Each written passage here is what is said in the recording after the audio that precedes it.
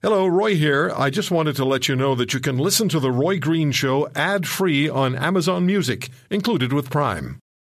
Straight talk, no nonsense, honest debate. This is The Roy Green Show.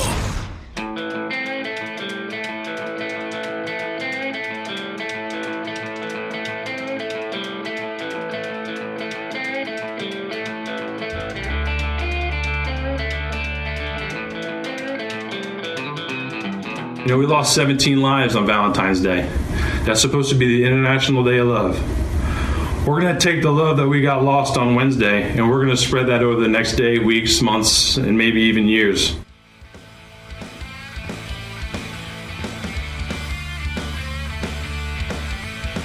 That was the principal of Marjory Stoneman Douglas High School in Parkland, Florida, on the mass shooting by Nikolas Cruz. I was just looking at some of the stories that have to do with school shootings in this country. Not so long ago, we were talking about the 2007 shooting at C.W. Jeffries in Toronto. Jordan Manners was 15, and he was shot and killed in the school, grade 9 student, 2 charged with first-degree murder. And after 2 trials, they were found not guilty, but Jordan Manners was dead. And it was after that shooting that it was decided that Toronto police would be stationing an officer in schools under the auspices of the TDSB, the Toronto District School Board. And just a couple of months ago, the board decided it would no longer wanted the police officers in the schools.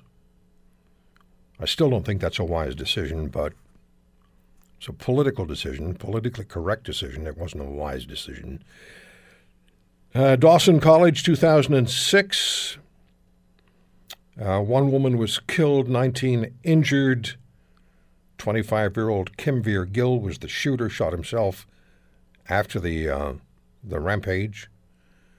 University of Alberta in Edmonton, 2012. Travis Baumgartner shot 4 of his co-workers, 3 of them fatally. 2013, Les Racines de Vie Montessori in Quebec, in Gatineau. 2013, 2 men were killed during the shooting at the daycare. There's quite a number of Canadian school shootings. So what is it that these shooters, the individuals who do commit these horrific crimes, have in common? What is it that stands out about their behavior? What is it that stands out about them that can act as a predictor for the violence that they're going to bring to others? Dr. Frank Farley is the past president of the American Psychological Association. He's the L.H. Carnell Professor of Psychological Studies in Education at Temple University in Philadelphia. And, he's one of ours. He's he's Canadian. Did I say he was the past president of the American Psychological Association?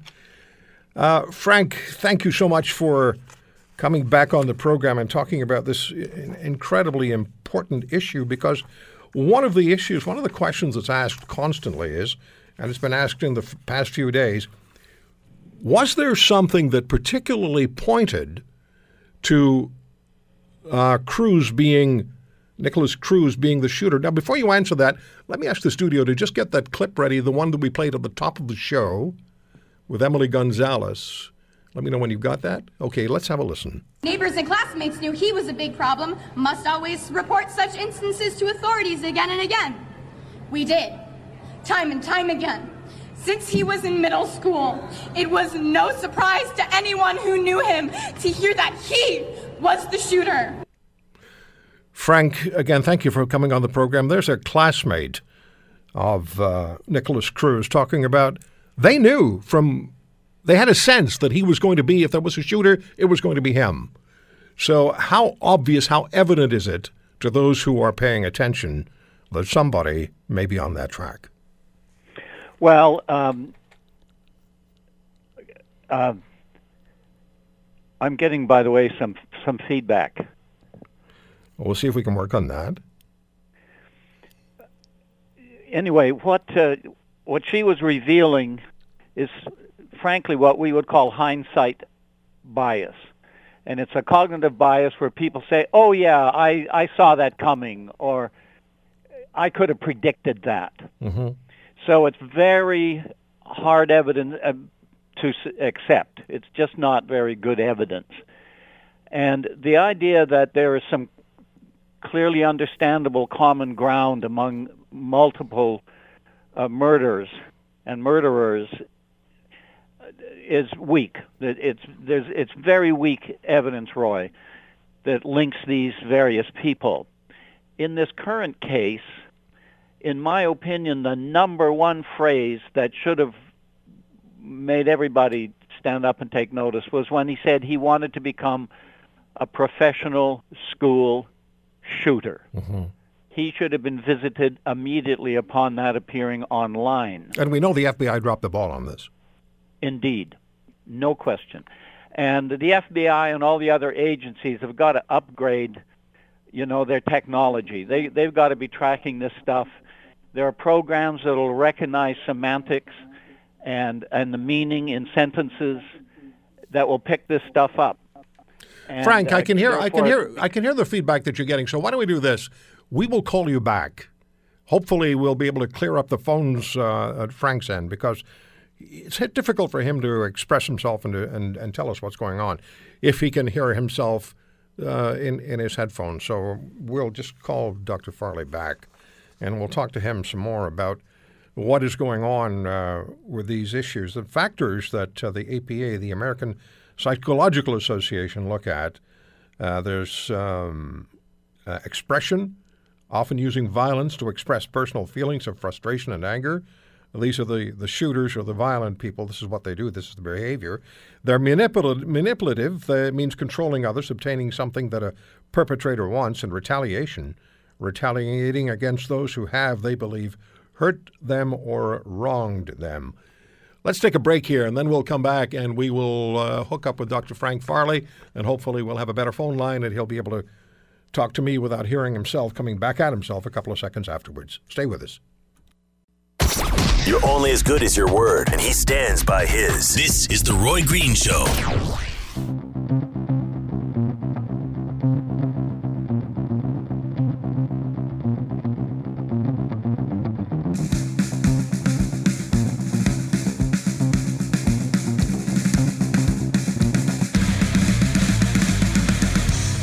Send emails to roy@roygreenshow.com, and please follow me on Twitter @The Roy Green Show, @The Roy Green Show.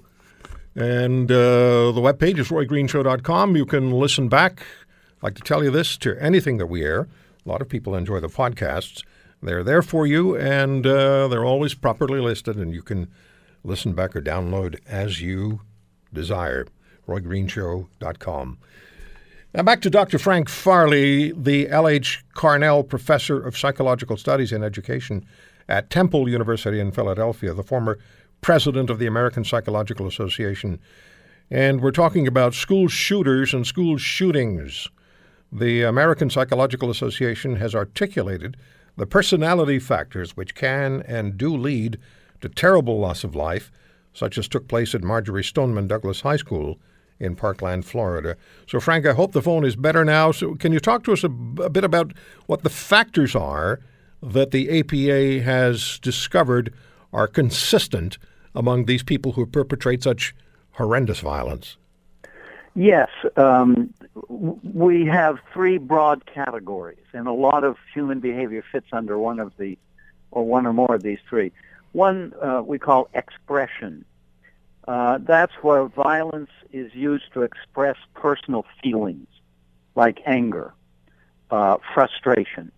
One of the oldest theories of aggression is called the frustration-aggression theory, which is, your frustration just builds up to such a point that you lash out and you become aggressive in one way or another. Anger. The world is full of people who have anger control problems. And my favorite phrase that captures that is, who you looking at? Mm-hmm. Who you looking at? Where somebody takes offense at someone who is looking at them in what they think is a strange way. I've heard that in bars. I've seen fights start with that. Yes, indeed. And so that's what we call expression. The second broad category is manipulation. And here the violence is used as a way of controlling others. You know, getting something that the perpetrator wants. So, for example, Jeffrey Dahmer, who was a world-famous serial killer, he admitted straight up that his motivation for killing over 25 people was control. He wanted to control them. And so he would drug them and then just do terrible things to their body. He would drill into their body, doing all sorts of terrible things while they were alive, but drugged. So control was his. The third category is retaliation. The third and final category is retaliation. And I have a sense that might be a big one in this shooting that we're talking about today. But that's retaliating against those people who the perpetrator believes has hurt them or wronged them. So the old-fashioned term going postal, you remember that term? Of course, right? yes. Going postal was where a worker gets fired or gets downgraded or something negative is directed at that worker, and they go back to the job site and they retaliate. So that's a big one. And in this case, you know, this guy had been expelled from school. He seemed to have a lot of other rejections going on in his life. There was this incredible number of 39 police visits checking him out. And obviously that failed, but the 39 police visits. And so he really was an unusual case, and maybe this retaliation motivation just built up and built up and built up. And then the expressive side of himself, you know, that he just got more and more angry and frustrated. The cops were coming at him all the time. And then he decided to get his own back. So certainly there were enough red flags, clearly enough red flags to at least be interested in this guy. And he also had a great love. This doesn't mean anything necessarily, but he had a great love of firearms, and he had a collection of firearms. Yeah, as a kid, a high school kid. Indeed, there's something, Roy, that we in psychological science we call the weapons effect. And that is the effect of the mere presence of a weapon. And it seems that the mere presence of a weapon can sort of exacerbate aggressive feelings. Simply it potentiates them or makes them more important. So this could have been, he could have seen this as his tool for getting even. Is that right? Indeed, yes. He had the tools. But Frank, many of them. Frank, what about self-control? Is it completely absent in some people? Or is it just overwhelmed in some people?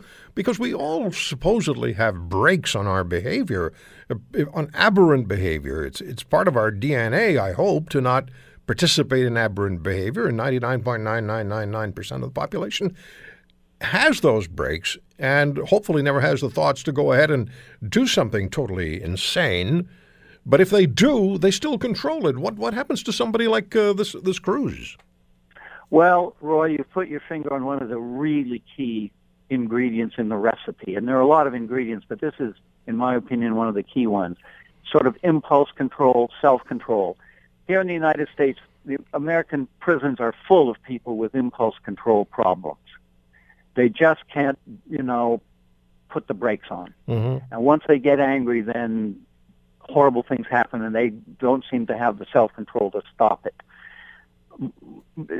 One reason why it's important to focus in on something that's concrete like impulse control is we can work on that with kids, in the schools and in the families, where we teach kids self-control, impulse control.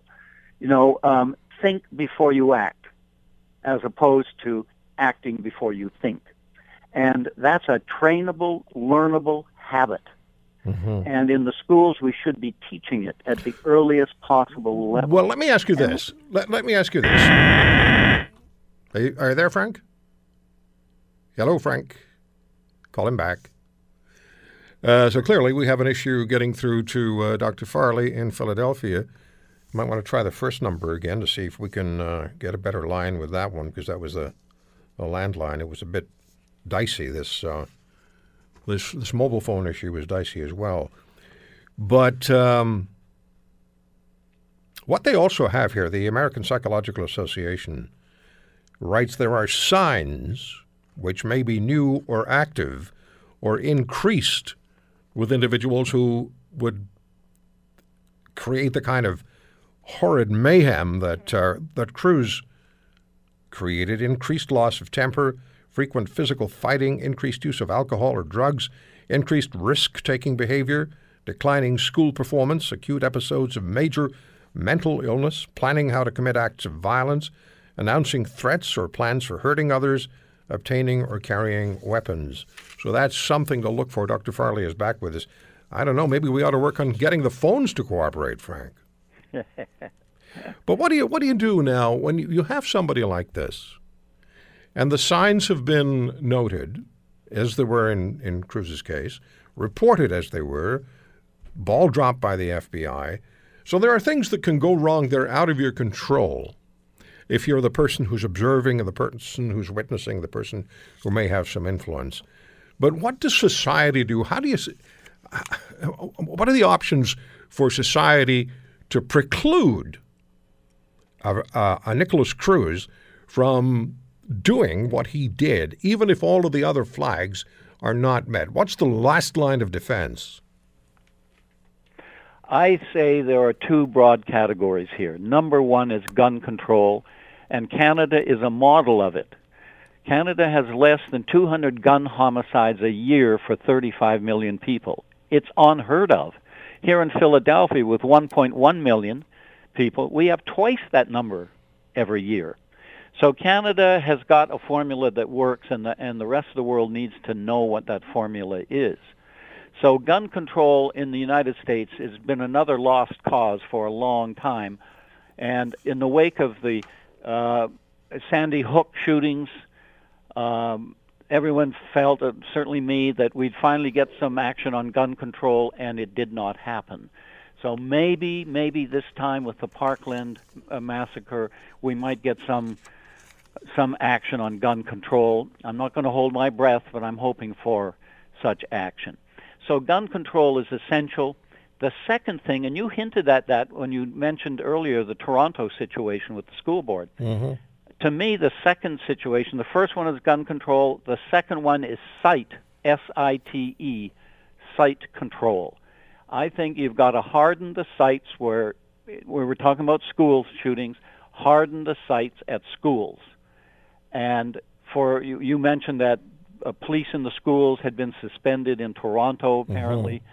That's a mistake, in my view. I think you see it that way also. I do. And in the States, it's essential. You know, metal detectors and other technological wonders of our time, they can detect almost all weapons. They work in courthouses. We've been using them for years in the courthouses of America. They are working beautifully. We need those installed in every school in this country. Yeah. Frank, I have to stop because of the clock, but I'll tell you what. We've gotten to a point now I hope we would never get to, and you're talking about the situation in the United States, where schools have become, instead of a place where there's just learning taking place, it's also places where the parents are often afraid to send their kids, and that's so wrong, and that has to change. Dr. Farley, it's always great talking to you. We'll do so again, hopefully not after a horrid situation like the one in Florida, but certainly appreciate you coming on and providing the information. Happy to do it. Thanks, Frank. Thanks, Roy. Dr. Frank Farley, past president of the American Psychological Association, on The Green Show.